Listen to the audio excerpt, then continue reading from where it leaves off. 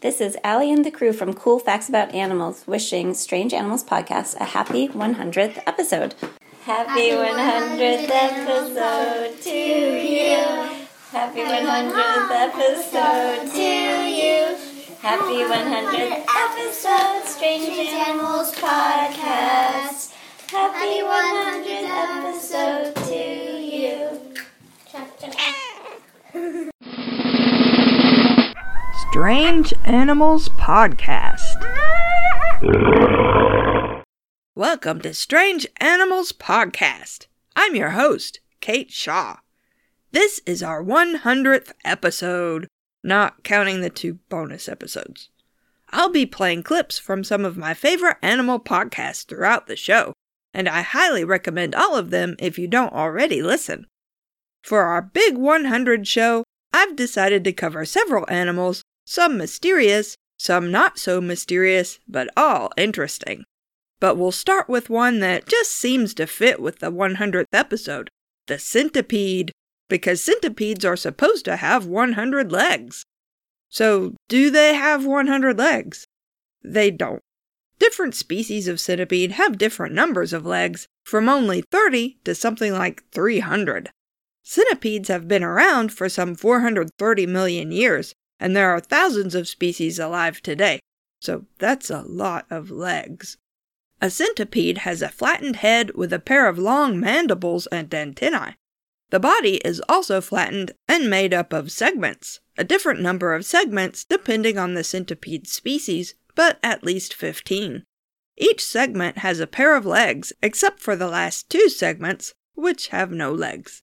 The first segment's legs project forward and end in sharp claws with venom glands. These legs are called forcipules, and they actually look like pinchers. No other animal has forcipules, only centipedes. The centipede uses its forcipules to capture and hold prey. The last pair of legs points backwards and sometimes look like tail stingers, but they're just modified legs that act as sensory antennae. Each pair of legs is a little longer than the pair in front of it, which helps keep the legs from bumping into each other when the centipede walks. Like other arthropods, the centipede has to molt its exoskeleton to grow larger. When it does, some species grow more segments and legs. Others hatch with all the segments and legs they'll ever have. The centipede lives throughout the world, even in the Arctic and in deserts, which is odd because the centipede's exoskeleton doesn't have the wax-like coating that other insects and arachnids have. As a result, it needs a moist environment so it won't lose too much moisture from its body and die. It likes rotten wood, leaf litter, soil, especially soil under stones, and basements. Some centipedes have no eyes at all, many have eyes that can only sense light and dark, and some have relatively sophisticated compound eyes. Most centipedes are nocturnal. Many centipedes are venomous, and their bites can cause allergic reactions in people who also react to bee stings. Usually, though, a centipede bite is painful but not dangerous. Small centipedes can't bite hard enough to break the skin. I'm using bite in a metaphorical way, of course, since scorpions bite using their forcipules, which, as you'll remember, are actually modified legs, not jaws or mouth parts. The largest centipedes alive today belong to the genus Scolopendra. This genus includes the Amazonian giant centipede, which can grow over a foot long, or 30 centimeters.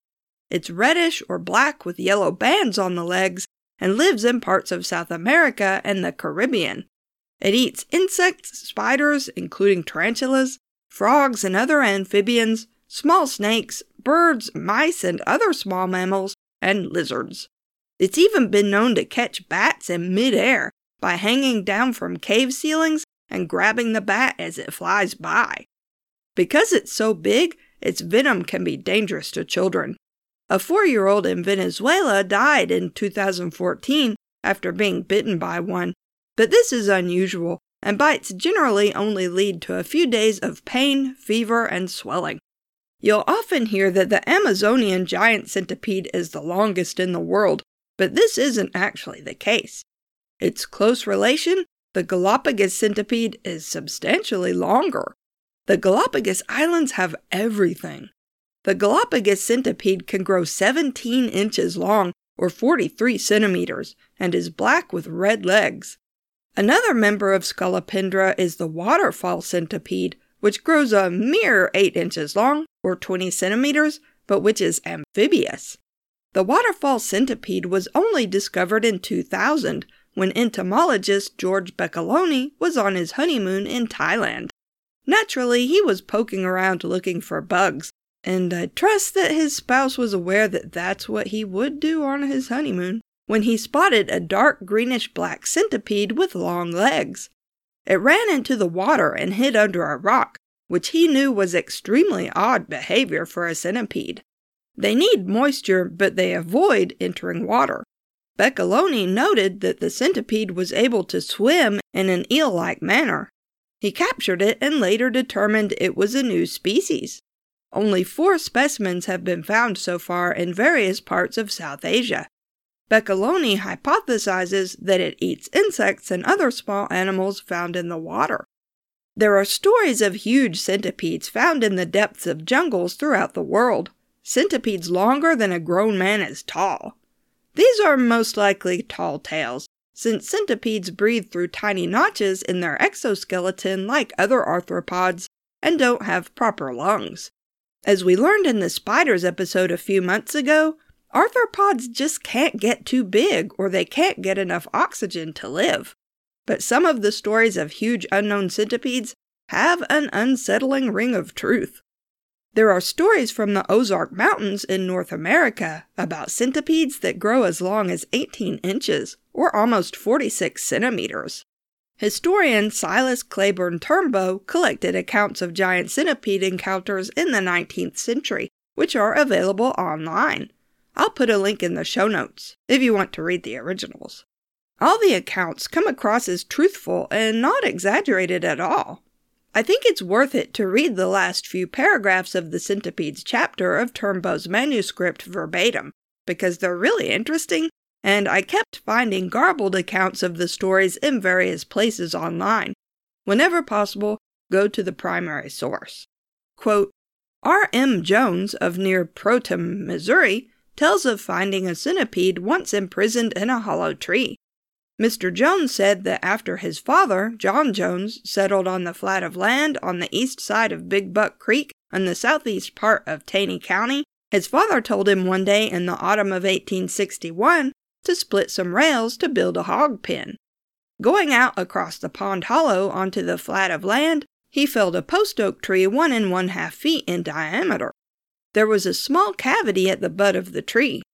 After chopping off one rail cut, he found that the hollow extended only 4 or 5 feet into the rail cut and was perfectly sound above it. After splitting the log open, he was astonished at finding a centipede 8 inches in length, coiled in a knot in the upper part of the cavity. At first, there appeared to be no life about it. I took 2 sticks, said he, and unrolled it and found that it was alive.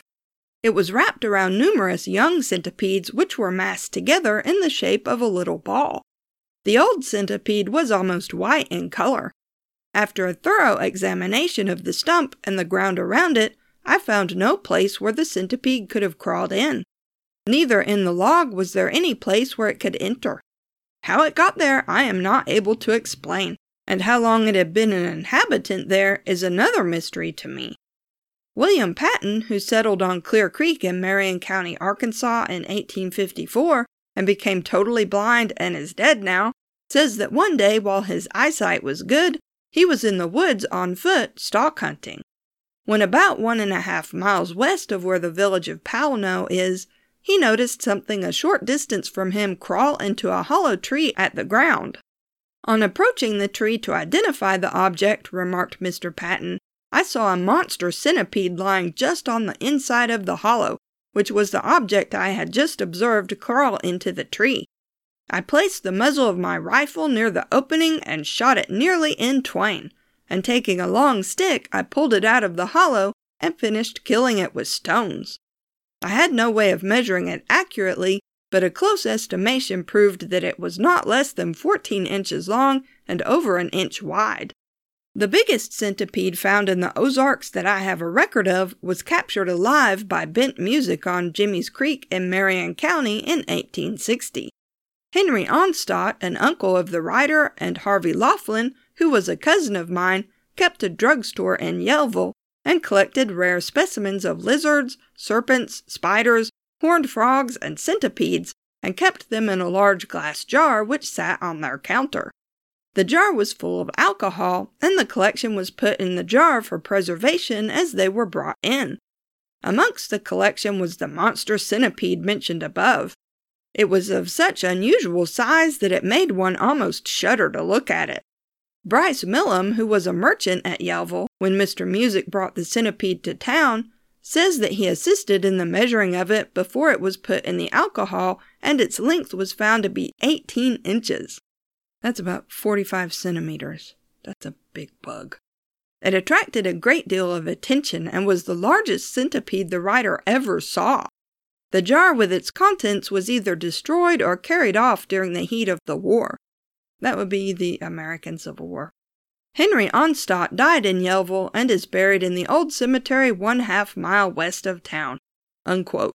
There are large centipedes around the Ozarks, including the red-headed centipede that can grow over 8 inches long, or 20 centimeters.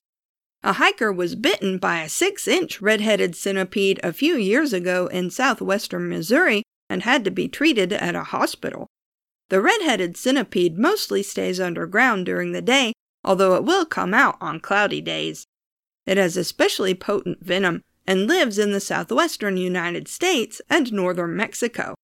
And interestingly, females guard their babies carefully for a few days after they hatch. Since the red-headed centipede is a member of the genus Scolopendra, the ones that grow so long, I wouldn't be a bit surprised if individuals sometimes grow much longer than 8 inches. One story of a giant centipede called the Upa turned out to have a much different solution. Naturalist Jeremy Holden was visiting a village in western Sumatra in the early 2000s when he heard stories of the Upa. It was supposed to be a green centipede that grew up to about a foot long, or 30 centimeters, and had a painful bite. It was also supposed to make an eerie yowling sound like a cat. Holden discounted this as ridiculous, since no centipedes are known to make vocalizations of any kind, until he actually heard one. He was in the forest with a guide who insisted that this was the Upa. The sound came from high up in the treetops, so Holden couldn't see what was making it. But on a later trip to Sumatra with a birdwatcher friend, Holden heard the same sound, but this time the friend knew exactly what was making it. It wasn't a centipede at all, but a small bird called the Malaysian honeyguide. The honeyguide has a distinctive cat-like call followed by a rattling sound, but is extremely hard to spot, even for seasoned birdwatchers with powerful binoculars. This is what a Malaysian honeyguide sounds like, if you're curious.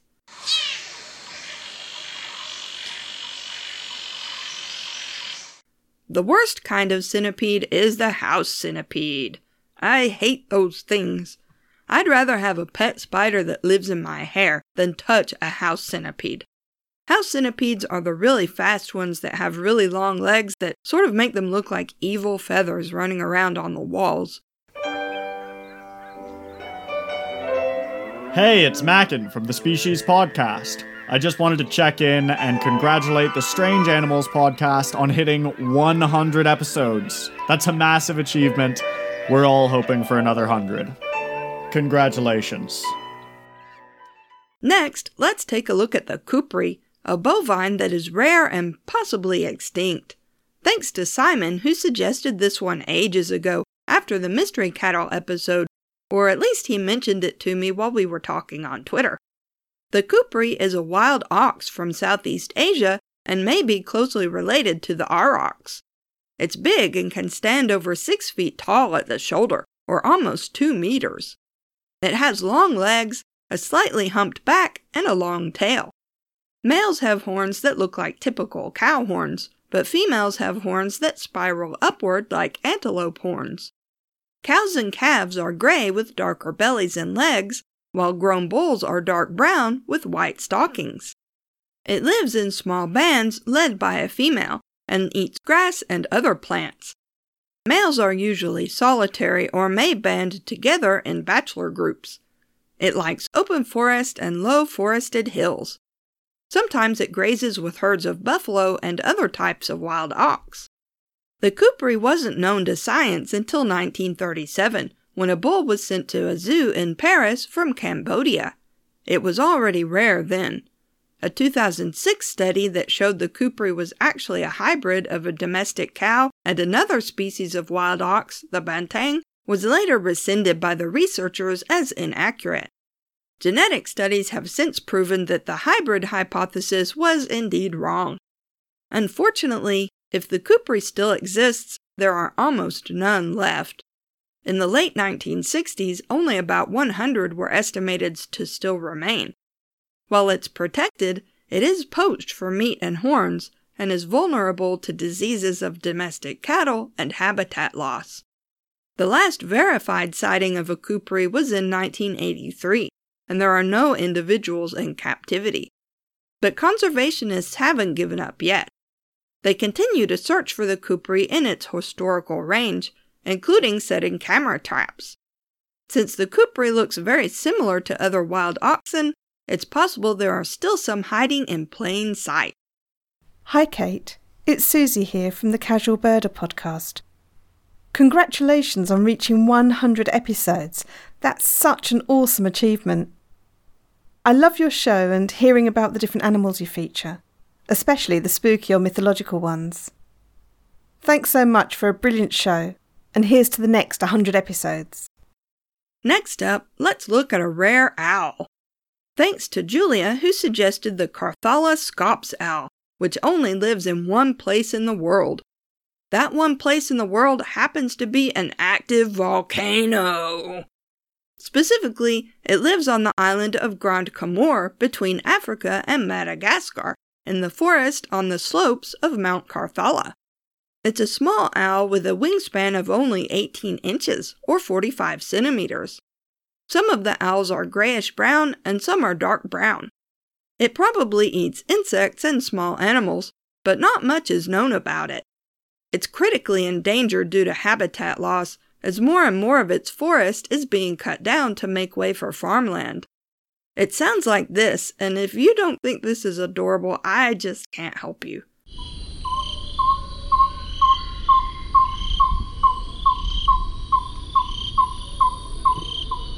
The Carthala scops owl wasn't discovered by science until 1958, when an ornithologist named C.W. Benson found a feather lining a sunbird nest.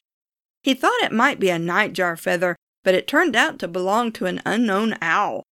At first, researchers thought it was a subspecies of the Madagascar scops owl, but it's now considered to be a new species.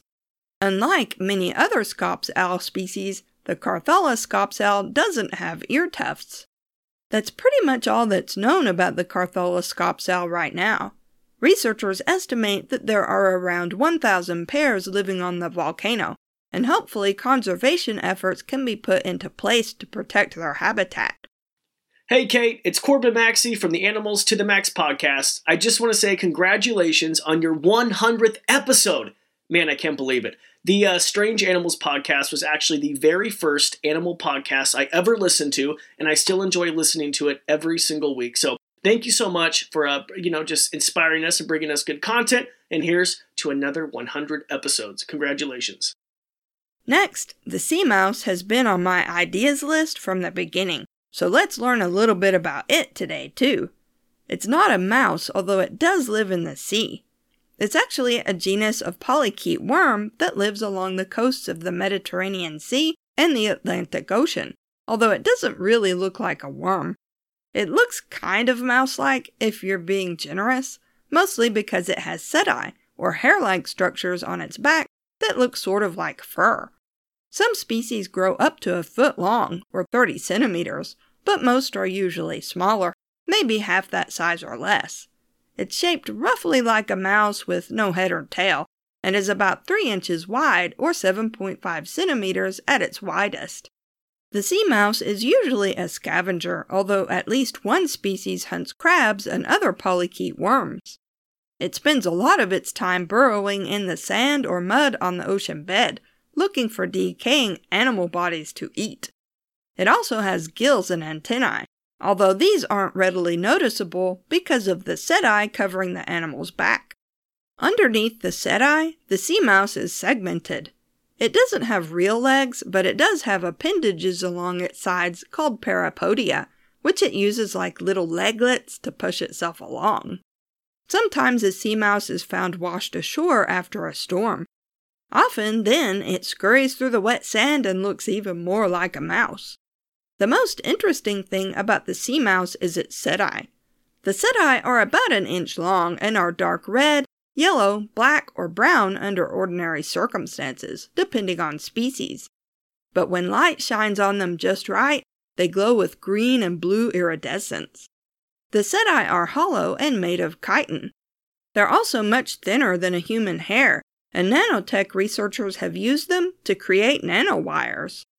I don't know what nanowires are. Hey, Kate, it's Paul, host of the Varmints Podcast, congratulating you on 100 episodes of the Strange Animals Podcast.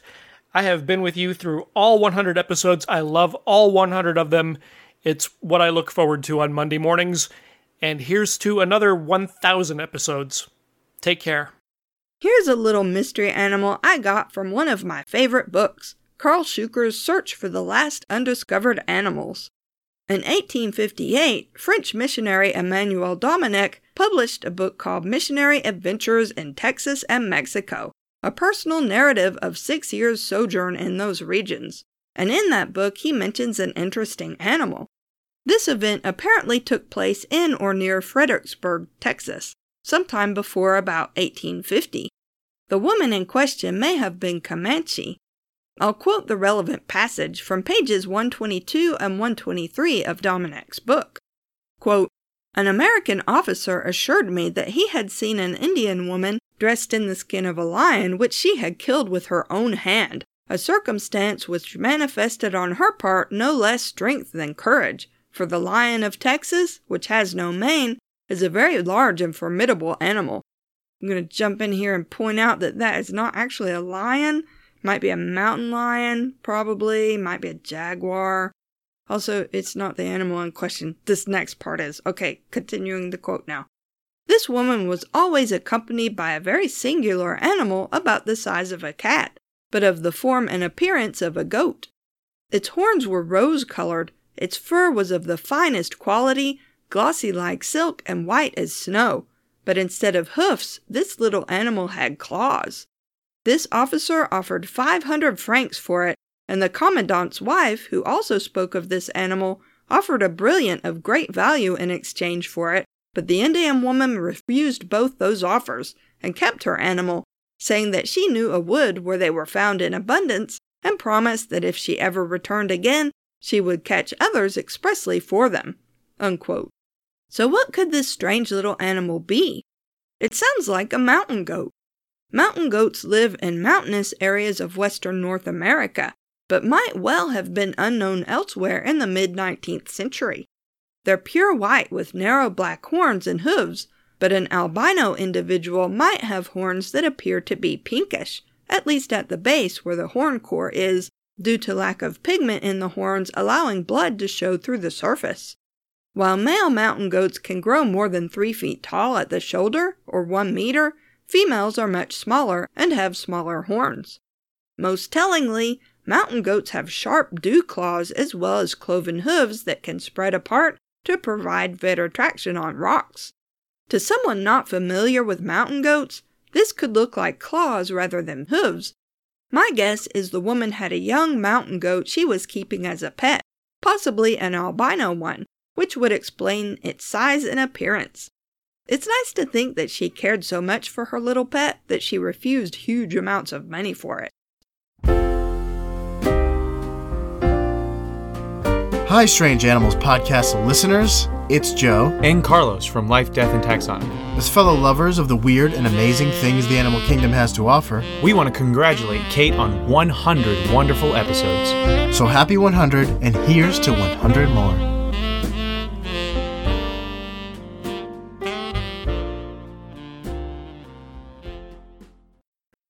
finish up with a rare and tiny cephalopod called the hairy octopus. It's only 2 inches across, or 5 centimeters, and is covered with strands of tissue that give it its name. The so-called hair of the hairy octopus camouflages it by making it look like a piece of seaweed or algae. It can also change colors like other octopuses can to blend in even more with its surroundings. It can appear red, brown, cream, or white, with or without spots and other patterns. It's only ever been seen in the Lembah Strait off the coast of Indonesia, and then only rarely. It's so rare, in fact, that it still hasn't been formally described by science. So if you're thinking about becoming a biologist and you find cephalopods like octopus and squid interesting, this might be the field for you. You might get to give the hairy octopus its official scientific name one day. Thanks so much to all of you. Whether you're a fellow podcaster, a Patreon subscriber, a regular listener, or someone who just downloaded your first episode of Strange Animals Podcast to see if you like it. I'm having a lot of fun making these episodes, and I'm always surprised at how many people tell me they enjoy listening. I tend to forget anyone listens at all, so whenever I get an email or a review or someone tweets to me about an episode, I'm always startled and pleased. I've been trying hard to make the show's sound quality better lately, and while I don't always have the time to do as much research for each episode as I'd like, I do my best to make sure all the information I present is up to date and as accurate as possible. As always, you can find Strange Animals Podcast online at strangeanimalspodcast.com. We're on Twitter at Strange Beasties and have a Facebook page at facebook.com/strangeanimalspodcast. If you have questions, comments, or suggestions for future episodes, email us at strangeanimalspodcast@gmail.com. We also have a Patreon if you'd like to support us that way. Thanks for listening, and Happy New Year! When an ornithologist named C.W. Benson found a feather living... No, there was not a feather living in a sunbird nest.